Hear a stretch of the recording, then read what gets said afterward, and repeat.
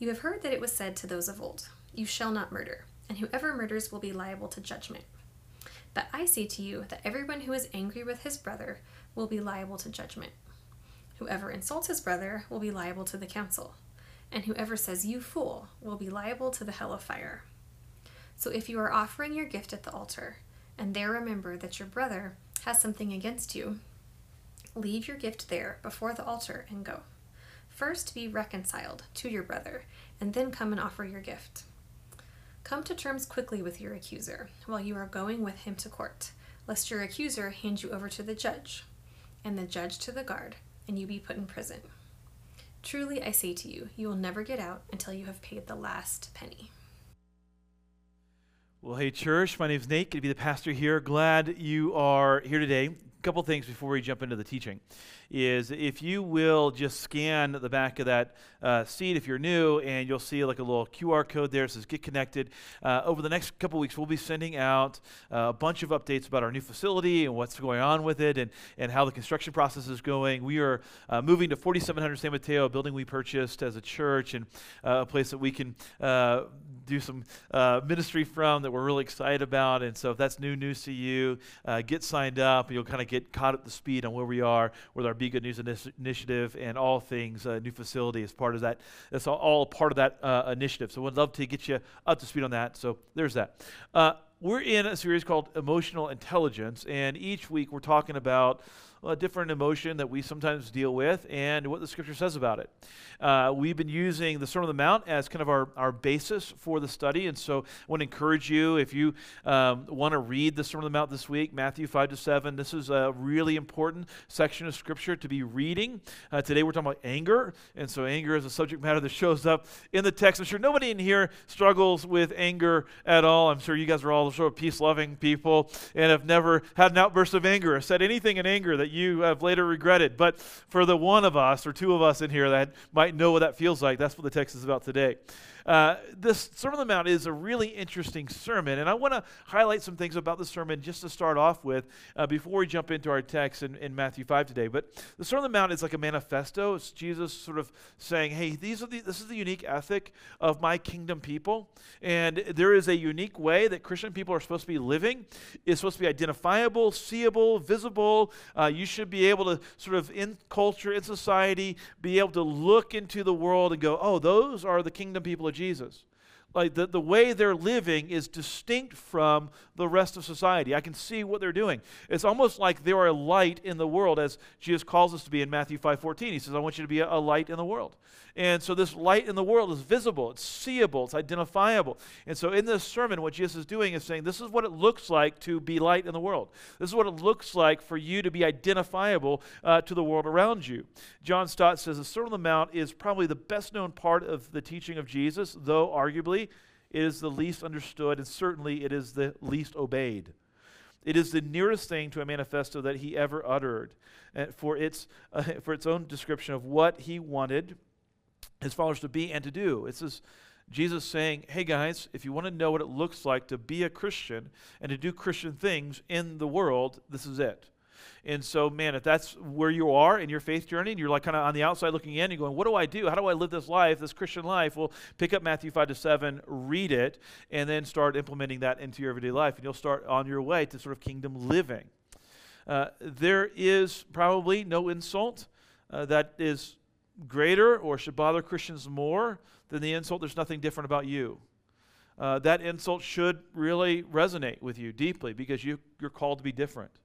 You're called to be a certain kind of different, a kingdom kind of different in the world. Again, going to John Stott, he says there's no single paragraph of the Sermon on the Mount in which the contrast between Christian and non-Christian standards is not drawn. And so what's happening is he'll say in the sermon, you've heard that it was said, and it's usually some relaxation of the law. But I say to you, and then it's some enhancing of the law of God. And what he's doing is he's saying, I want you to see what the world's saying out here about how to live, and I want you to know that I'm taking it up a notch. That my sermon is calling you to a high standard of living. Well, what Jesus does is he preaches this sermon into a particular culture, and he's addressing the issues of that particular culture. Jesus is preaching this sermon to an honor-shame culture. That's the culture of the time. So when he's preaching this in the first century in the Roman Empire, under the Roman rule, he's preaching into an honor-shame culture. And so if you're reading the text and you're reading it from an honor-shame perspective, it has a certain resonance, a certain pop to it that you wouldn't necessarily get unless you're reading it from that cultural perspective, which is kind of interesting because I think what's happening in American society right now is we are going through a cultural shift. We're experiencing it live right now in action. We're experiencing a cultural shift towards an honor-shame society. That's the cultural shift that we're kind of into. And so this passage that we're going to study today, in fact, the sermon that if you were to spend time studying it, if you read it from the honor-shame perspective, it has a pop to it that you might not have experienced 10 years ago because there's been a cultural shift, a cultural change. Michael Gorman describes the honor-shame culture this way. He says, simply defined, honor and shame refer to the ongoing attribution or loss of esteem by one's peers, family, social class, city, and so on. In Roman society, this respect was based primarily on such things as wealth, education, rhetorical skill, family pedigree, and political connections. These were the cultural status indicators. And what he's saying that in honor-shame culture, your honor or your shame is directly correlated to the view of others outside of you. And so you experience honor when others view you honorably, when the group that you're a part of or the family you're a part of is maintaining a certain sort of honor structure. In fact, in honor-shame cultures, when you are dishonored, your group is dishonored, your family is dishonored, your particular sort of subculture within society is dishonored, it's the right thing to do is to strike back. He says this is interesting. He says in this context, in this kind of context of honor-shame, where honor and shame come from the outside to the inside, he says, in this context, self-esteem would be conceived of as a ridiculous oxymoron. The only esteem one has is bestowed by this, is not bestowed by the self, but by the group. And what he's saying here is, in honor-shame culture, this idea that it doesn't matter what anybody thinks of you, what matters is what you think of yourself, that just doesn't exist. It feels like an oxymoron. That's not where your esteem, your honor, or your source of shame comes from. In honor-shame culture, it comes from the outside in. It's what society thinks of you. It's what your group thinks of you. It's what culture thinks of you. It's what the subculture that you're trying to sort of hunker down with thinks of you. This idea of self-esteem, that just doesn't make sense. See, in this environment, peer pressure, in the honor-shame environment, peer pressure is not negative or something to avoid, but is viewed as appropriate and welcome. So your group getting the other group to come to conformity to your sense of views, that's normal in an honor-shame culture society. You see, in previous generations of American culture, we were taught to have self-esteem. That's how I was taught. When I sat in the classroom as a kid growing up, I heard the message over and over and over again. It doesn't matter what anybody thinks of you. It only matters what you think of yourself. That's all that matters. And so if you think about yourself as positive, that's all that matters. But honor-shame culture says this, and you can see how this is resonating. What matters most is what a particular group, family, or society thinks of you. In honor-shame culture, it's not what you think of you that really matters. It's what the world outside of you thinks that matters. It's what society thinks of you that matters. And what you have in an honor-shame cultural dynamic is you have people sort of retaliating, putting pressure on to bring about conformity to others around them. You see, in an honor-shame culture, retaliation is a value as its purpose is to protect the family, the group, the segment of society that provides you and the group honor. And so when you start reading the Sermon on the Mount, you'll see some things that start to resonate. In honor-shame culture that didn't resonate maybe 10 or 15 years ago, as we start to read it anew and afresh with these newly shaped American sort of eyes, these eyes shaped by an increasing kind of honor-shame cultural dynamic. It was into an honor-shame society that Jesus said, you have heard that it was said, an eye for an eye, a tooth for a tooth. You've heard it said, if they hit you, you hit back. You've heard it was said that when they strike you, you strike back harder. You've heard that it was said that if they take a pound of flesh, you get your pound of flesh. But I say to you, do not resist the one who is evil, but if anyone slaps you on the cheek, turn to him the other also. Or if somebody asks you to go a mile, go with him 2 miles. This idea of non-retaliation, that was odd in the honor-shame cultural society. That stood out. And when Christians showed up in that particular time and place and started living this life, when somebody struck you, you sought reconciliation. When someone came after you in retaliation, you didn't retaliate back. You didn't return evil for evil, but you came as an ambassador of reconciliation. You stepped into a ministry of reconciliation. That was new. That was odd. That was weird. And it's increasingly becoming new, odd, and weird in the society that you and I are living in. I think perhaps nowhere in the Bible is the kingdom distinction more apparent than in the non-retaliatory ethic taught by Jesus. This is one of the places that makes Christians distinct. It makes them different in the world. It's one of the places where people on the outside looking in goes, man, you guys are different. You live out the principles of Jesus. You live out what Peter taught in 1 Peter 3:9. He says, do not repay evil for evil or reviling for reviling, but on the contrary, bless, for to this you were called, that you may obtain a blessing. And so the rest of the world's out there going evil for evil. The rest of the world's out there retaliating. The rest of the world's out there, protecting their honor from those who on the outside have threatened their honor. But you don't do that. You bless. You live differently. N.T. Wright wrote about this passage we're studying today. He said Jesus knew this world too. People of his day who wrote about what the world describe incidents just like this. Romans insulting Jews. Samaritans attacking Jews. Jews fighting back. Different Jewish parties insulting and attacking each other, and so on. And you can see that in American society. This group attacking that group, and that group attacking this group, and this group over here attacking that group. And you see this reviling for reviling, evil for evil, insult for insult happening in the world around us. And in the words of Dr. Martin Luther King Jr., who is a leader in non-retaliatory movements, echoing the words of Jesus, applying the words of Jesus, if we do an eye for an eye and a tooth for a tooth, we will be a blind and toothless nation, he says. So what is this kingdom ethic that Jesus is calling us to in the passage? Well, it's not merely, the kingdom ethic is not merely about what happens in your behavior or your exterior life. The kingdom ethic really is born inside of you. And the kingdom ethic is not about just behavior modification. It's really about heart transformation. What Jesus is going to do is going to say, I want to look past just mere behavior, and I want to talk to you about what's going on inside of you, because that's where it starts for the Christian. He says, you've heard it said to those of old, you should not murder, and whoever murders will be liable to judgment. But I say to you that everyone who's angry with his brother will be liable to judgment. Whoever insults his brother will be liable to the council. And whoever says, you fool, will be liable to hellfire. And he says, what I want you to see here is that sin is birthed in the heart before it's displayed in behavior.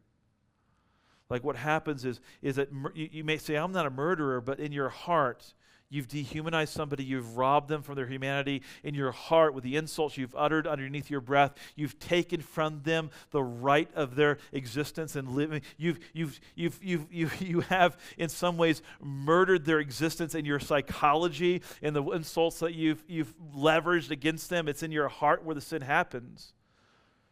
And so what do we do when we get angry? Like, how do we handle anger? Because anger is like a really good emotion. Anger is like a really great emotion. In fact, we should be angry about certain things because the heart seeks justice. Like what the heart wants is justice. The heart wants the world to be set to rights, wants yourself to be set to rights, wants everything around you to be set to rights. When the heart longs for justice, and Paul says, let love be genuine, abhor what is evil, hold fast what is good. Like we should be angry about certain things. Like we should be angry about sex trafficking. We should be angry about poverty. We should be angry about sort of the vileness and hatred that happens. We should be angry about violence in the streets. Like those things should cause us to get angry enough to do something about it. See, anger is an emotion that seeks justice. Like when you feel anger, it's because you're feeling this feeling of needing justice. Like you're not right and you feel angry. And you're angry with yourself, and sometimes when you're angry with yourself, you take it out on other people. Or you're angry at other people because they're not right. And you're like, anger at them comes out of you. And so anger it's an emotion that seeks justice. And the more that you are not okay with you and with others, the more angry of a person you'll be. The more unsettled you are about who you are, the more settled you are about the people around you, boy, you will be an angry person. By the way, honor-shame cultures are not all wrong. You do need a voice of acceptance from the outside. Like you were made that way. No one was made to be alone. And so that desire to hear from the outside that you're acceptable and you're worthy and you're good, that's how God made you. He didn't make you to be alone. He made you to be in community. In fact, he proclaimed it over creation. It's not good for a man to be alone. And self-esteem culture is not all wrong either. You do all possess the imago Dei. You were made in the image of God. You have inherent worth, value, dignity, and no one can take that away from you. But you do need an outside voice to speak to that inside place to start setting things right. Like you need it, the right outside voice. See, the outside voice you need to speak to your inner reality is the voice of God, speaking over you, counseling you, talking to you, showing you the way. When you read 2 Corinthians 5:18, here's what you read. All this is from God who, through Christ, reconciled us to himself and gave us the ministry of reconciliation. When you hear reconciliation, you might think make friends again, make right, restore. So God brings about a ministry of restoration of relationships.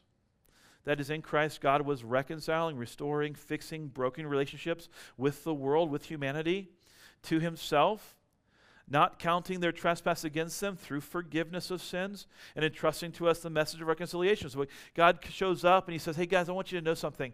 I have taken your sin and I've nailed it to the cross. I've taken care of the debt. Like everything that stood in the way of us, like all the things that made our relationship a broken relationship, I took care of. And you can relax now. There's no debt to work off anymore. You don't have to worry about that. Like you can relax now. We can be friends. We can be connected again. Look, I just want to just confess to you just quickly. It's natural to be angry at yourself. It's natural to be angry at others because you're not okay and the world's not okay. Like that's natural. But anger's dangerous. Like it's dangerous. Anger's a hot emotion. It's full of energy. It's not patient at all. Anger wants justice now. For this reason, anger is the most difficult emotion to focus on righteous things. It's just very challenging. What Jesus points out in his illustration in verse 22, he says, hey, you look at an angry person, what do? They're insulting. They're insulting people. They're calling people fools. They're ripping them apart, tearing them down. They're acting out their anger in unhelpful ways. Well, how can you identify righteous anger from unrighteous anger? Like, what does that living look like? You might want to write this one down. You can identify righteous anger because it seeks reconciliation rather than retaliation.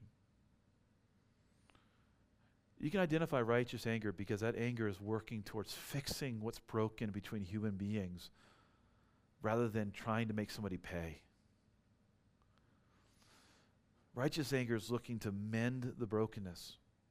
Unrighteous anger is making somebody, is trying to get that pound of flesh from somebody because you're angry at them. You're retaliating against them.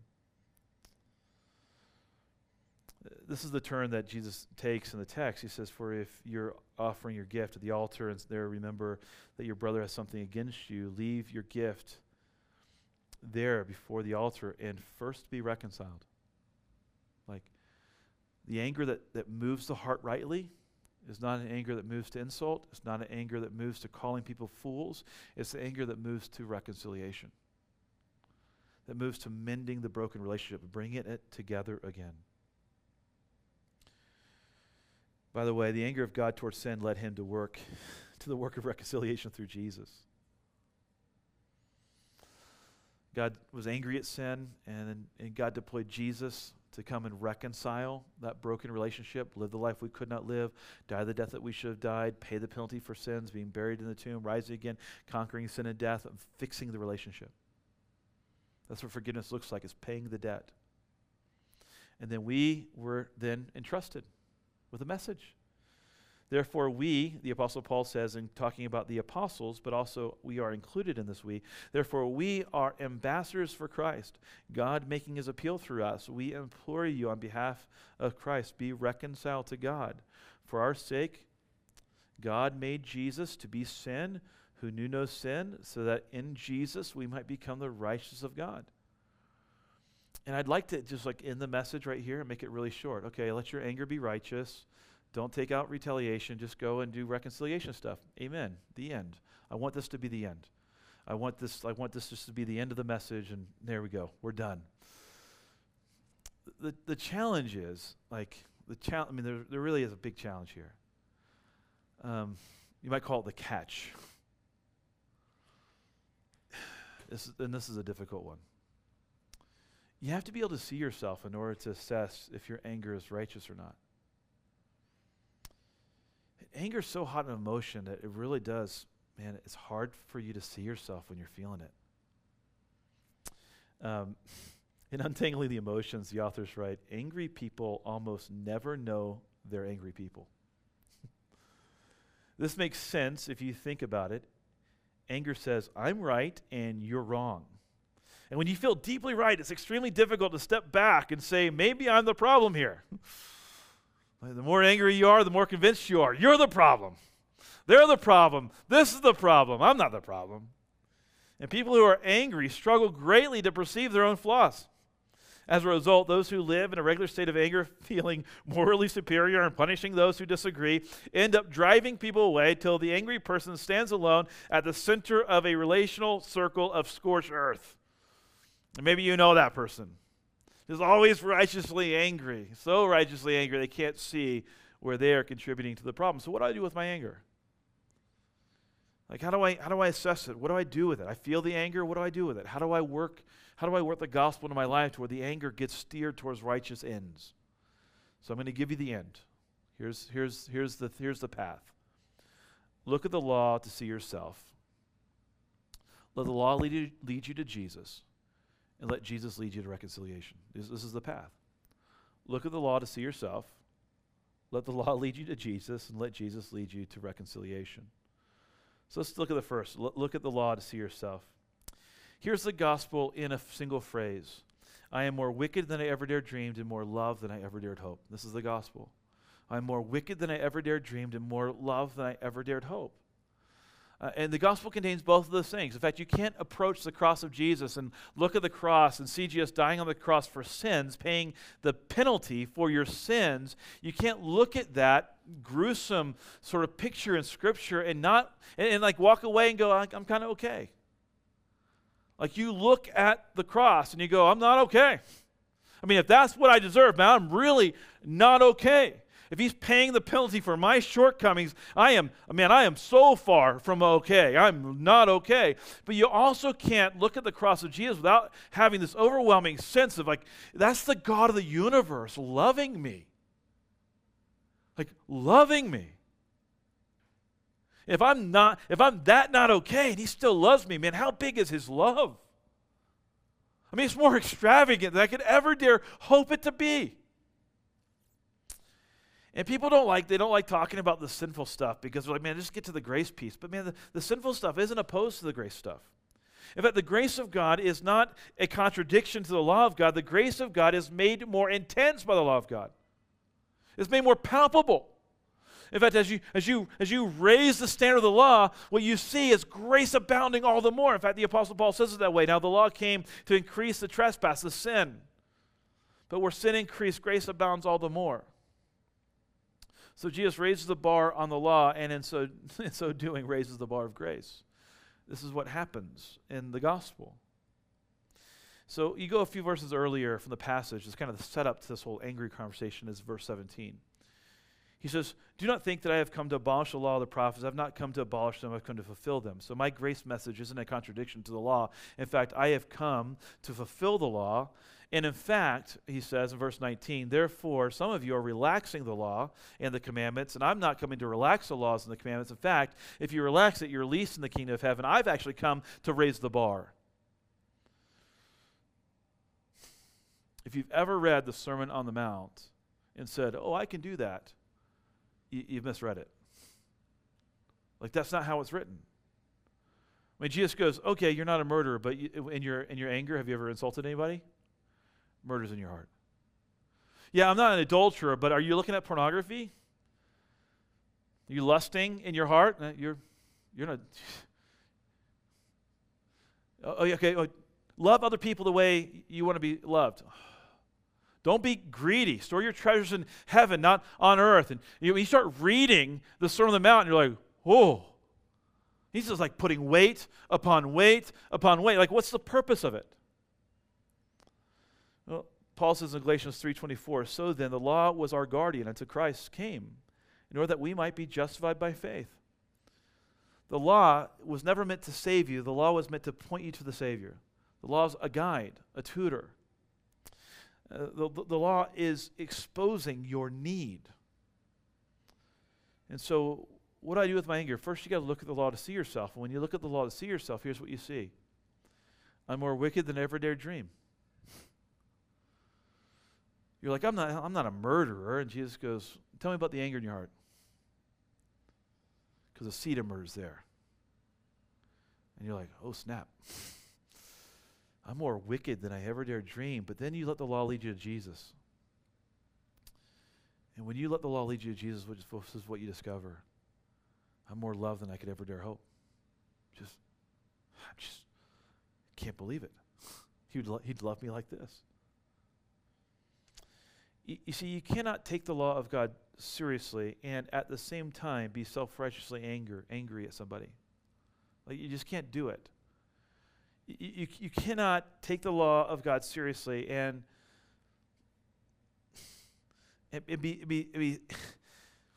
be self-righteous in your insult and anger at another human being.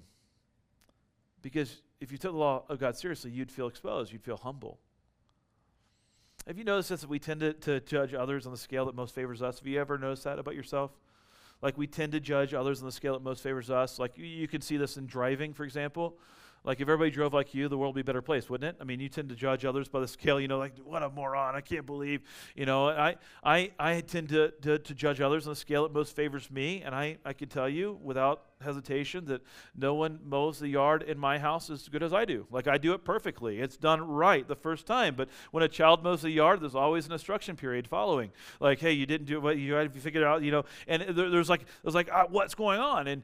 But I can tell you also there are things that I don't do in the house very well either. Like, I can't figure out how to load the dishwasher properly, apparently, and so I don't get that one right either. And so there's all these different sort of rules. Have you noticed that sometimes we tend to sort of feel not okay with ourselves, and when we feel not okay with ourselves, and we try to, it's natural, we try to find things that make us feel okay about ourselves, and that becomes the standard by which we judge other people by. It makes us pretty arrogant. In other words, we relax the law in certain areas to make it personally achievable, whatever that law is. And Jesus says, whoever relaxes the law relaxes one of the least of these commandments and teaches others to do the same. We call it least in the kingdom of heaven. He's like, hey, I didn't come to relax the law. And he does this refrain often in the sermon. He says, you've heard that it was said to those of old. In other words, the world out there is telling you, as long as you're not a murderer, you're okay. In fact, if you ask somebody, are you a good person? They say, it's common. And common vernacular, well, I haven't murdered anybody, Well, that's the standard of a good person, man. That's a pretty, I can get under that, I think I can get, by that bar. But Jesus says, I say to you, hold on a second. Hold on a second. Let's look at the anger. Let's look at what you said in your anger. The seed of murder is in self-righteous anger, like it's there in you. And you may have never murdered anybody, but the seed of it's there. Like it's like inside of you. You see, righteous anger is moved by love, while self-righteous anger is moved by disdain. He goes, hey, in your anger, have you ever in your insults called somebody you fool? He says in verse 22. In other words, you may have the Aramaic in a translation you've read in the past, the Aramaic word raka, which is a difficult word to sort of grab a hold of. But the word, it really means you good for nothing, you empty suit, you nobody. You could say it this way. Have you ever in your anger insulted somebody in such a way over time that you subtly removed from them their humanity and you narrowed them to a single dimension and you defined them in your mind and in your heart by only the offense, and there's nothing else you could see in them?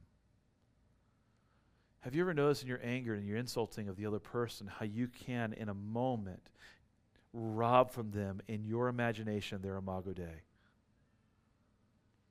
Have you ever been so angry at somebody that you've acted in that anger in such a way in your heart and by the words you've said, by things you've uttered, that you've just excluded somebody from the community of humanity.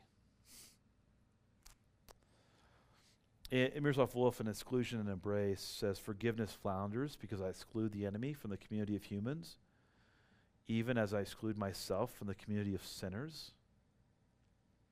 But no one can be in the presence of the God of the crucified Messiah for long without overcoming this double exclusion, without transposing the enemy from the sphere of the monstrous into the sphere of shared humanity, and herself from the sphere of proud innocence into the sphere of common sinfulness. What he says is you can't walk into the presence of God and practice the double exclusion, excluding yourself from the community of sinners while excluding the person who you are in conflict with from the community of humanity. The gospel undoes that. You see, self-righteous anger maintains a three-dimensional view of the self while reducing the object of anger to a single dimension. It's just like, oh yeah, I'll keep a three-dimensional view of me, but I'm taking from you all the other parts of you. I don't know if this is helpful for you. This was helpful for me, and so sometimes I hesitate to sort of share too much of my sort of personal narrative with this, but maybe if it relates to you, it does. I don't know. I sometimes struggle more in my anger, not with lashing out against people, but lashing out against myself. And sometimes it's easy for me to exclude myself from the community of humans, to rob from myself the Imago Dei, because it's like I, just so angry about my behavior or my performance or what I haven't achieved or have achieved. And if that's you, I just want you to hear this. You are so much more than a sinner to Jesus. Like, he doesn't see you as with a singular dimension. To Jesus, you're not just like this loser who's out there messing up all the time. You're a person for whom he has an unfailing love. And I just want you to hear these words, but God shows his love for us. And that while we were sinners, Christ died for us. Or take it up a notch a few verses later in Romans 5. For if while we were enemies, we were reconciled to God by the death of his Son, much more, now that we are reconciled, shall we be saved by his life. God takes your sin seriously. Okay? The cross is proof of it, by the way. The cross is proof that sin is taken seriously. And it's important, I think, sometimes to know that, because I need to know that my forgiveness is real. But God seriously loves you. Oh man, he seriously loves you. And this is a truth, and I hope you believe it. It is impossible to out-sin the grace of God. It is. God's capacity to forgive far exceeds your capacity to sin. And Christian, I want you to hear me on this, okay? Hear me on this. The more you become aware of your own sinfulness, the more you will become aware of God's faithfulness. Like, it just shows up in your life. The gospel is, I'm more wicked than I ever dared dream, but I am more loved than I ever dared hope. That is the gospel. Like, I am so beloved. And so what do I do with my anger? Well, first, I have to let the law expose me. I have to see myself and my own unrighteousness, but I also have to let the law lead me to Jesus. Because when the law leads me to Jesus, it leads me to grace, leads me to forgiveness, helps me to experience reconciliation. So then I can take the message of reconciliation out of the world. I can let Jesus lead me to reconciliation. And the more you understand about what Jesus has done to reconcile you, the more capable you will become in reconciling others. You should write this one down. A mark of the transformed Christian heart is the ministry of reconciliation, not the impulse of retaliation. And Jesus is saying, hey, there's a distinct way my people are to be living in the world. You won't see my people on Twitter and on Facebook and on Instagram and in conversation on the street punching back, returning reviling for reviling, hate for hate, evil for evil, blow for blow. But what you will find is a people who have been radically reconciled and living out of that reconciliation, practicing a ministry of reconciliation with others. You'll find a people mending relationships, not breaking relationships. You'll find people out there turning the other cheek, going the extra mile. You'll see when other people are saying, when they strike you, you strike back harder, and you'll see Christian people show up and say, no, that's not how we do it. We do it differently. So if you're offering your gift at the altar, Jesus says, and there remember that your brother has something against you, leave your gift there before the altar and go. First be reconciled to your brother, and then come and offer your gift. And so John Stott does a helpful work here. He just puts this in common vernacular. He says, if you are in church in the middle of a service of worship, and you suddenly remember that your brother has a grievance against you, leave church at once and put it right. Do not wait until the service is ended. So I'm just going to pause and see if anybody needs to go right now. Mend something. You got something to mend right now? He says, seek out your brother and ask his forgiveness. First go and then come. First go and be reconciled to your father, and then come and offer be reconciled to your brother, then come and offer your worship to God. All right, so if you're struggling with anger and finding reconciliation difficult, go back to the cross of Christ, look at your sin, receive his grace, and there you'll find the power to reconcile. So if you're like, man, I'm struggling right now, you got to go back and go, you know what, I'm more wicked than I ever dared dream, but also more loved than I ever dared hope, and I've been reconciled by the finished work of Jesus, and now I can go with his power to seek that reconciliation work. N.T. Wright says, reconciliation takes precedence even over worship. Reconciliation is not simply an ideal we might strive for. It is an achievement, an accomplishment, which we in turn must now embody. Let me just put this plainly. We aren't a people that aspire for reconciliation. That's not who we are. We are people who do reconciliation work. That's who we are. And so what Jesus is calling us here to is not to aspire for, in an idea form, some reconciliation to happen out there in the world. No, he's calling us to be a people who actively, as an act of worship, seek reconciliation in the world around us. Christians aren't to let anger grow in our hearts. We're to be quick to seek reconciliation. That's what he says here in 25. Come to terms quickly with your accuser while you're going with him to court, lest your accuser hand you over to the judge, and the judge to the guard, and you be put into prison. Truly I say to you, you will never get out until you have paid the last penny. John Stott just does a great rephrasing here. He says, if you've unpaid debt and your creditor takes you to court to get his money back, come to terms with him quickly.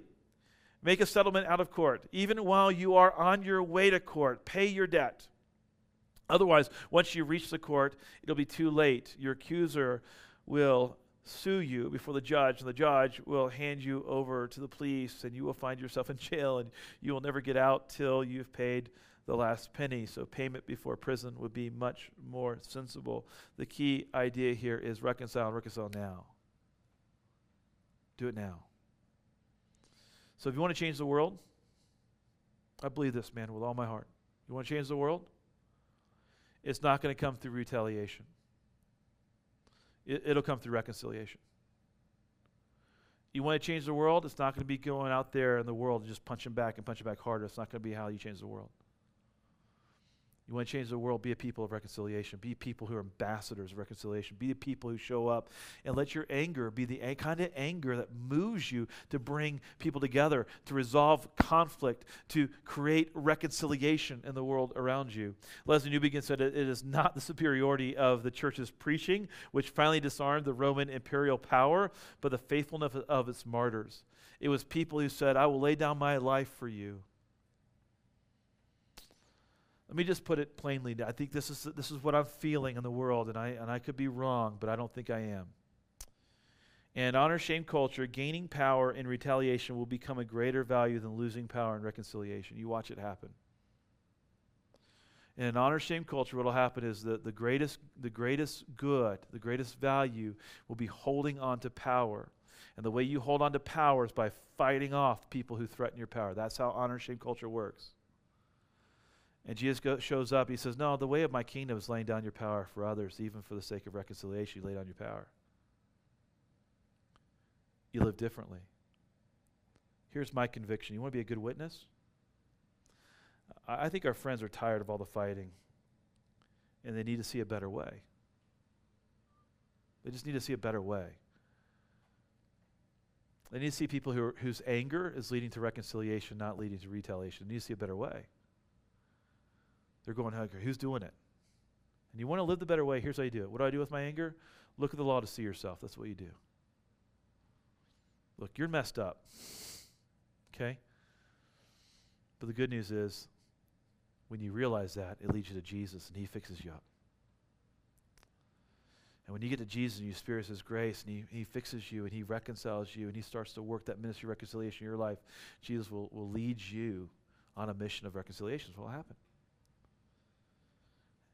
And I think those are the movements of the heart that have to happen. You have to look at yourself with the law in mind, and you have to let that law lead you to Jesus, let Jesus lead you to reconciliation. So I'll just pray with that in mind. So Father, sometimes I just, when I'm, even in the act of preaching, I'm sometimes just sort of second guessing a phrase or a turn.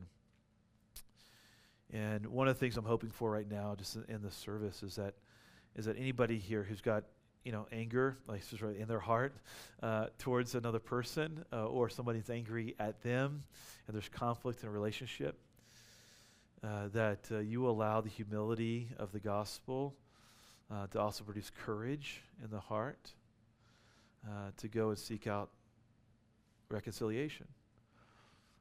I'm so grateful that you've taken care of all the things that broke our relationship down.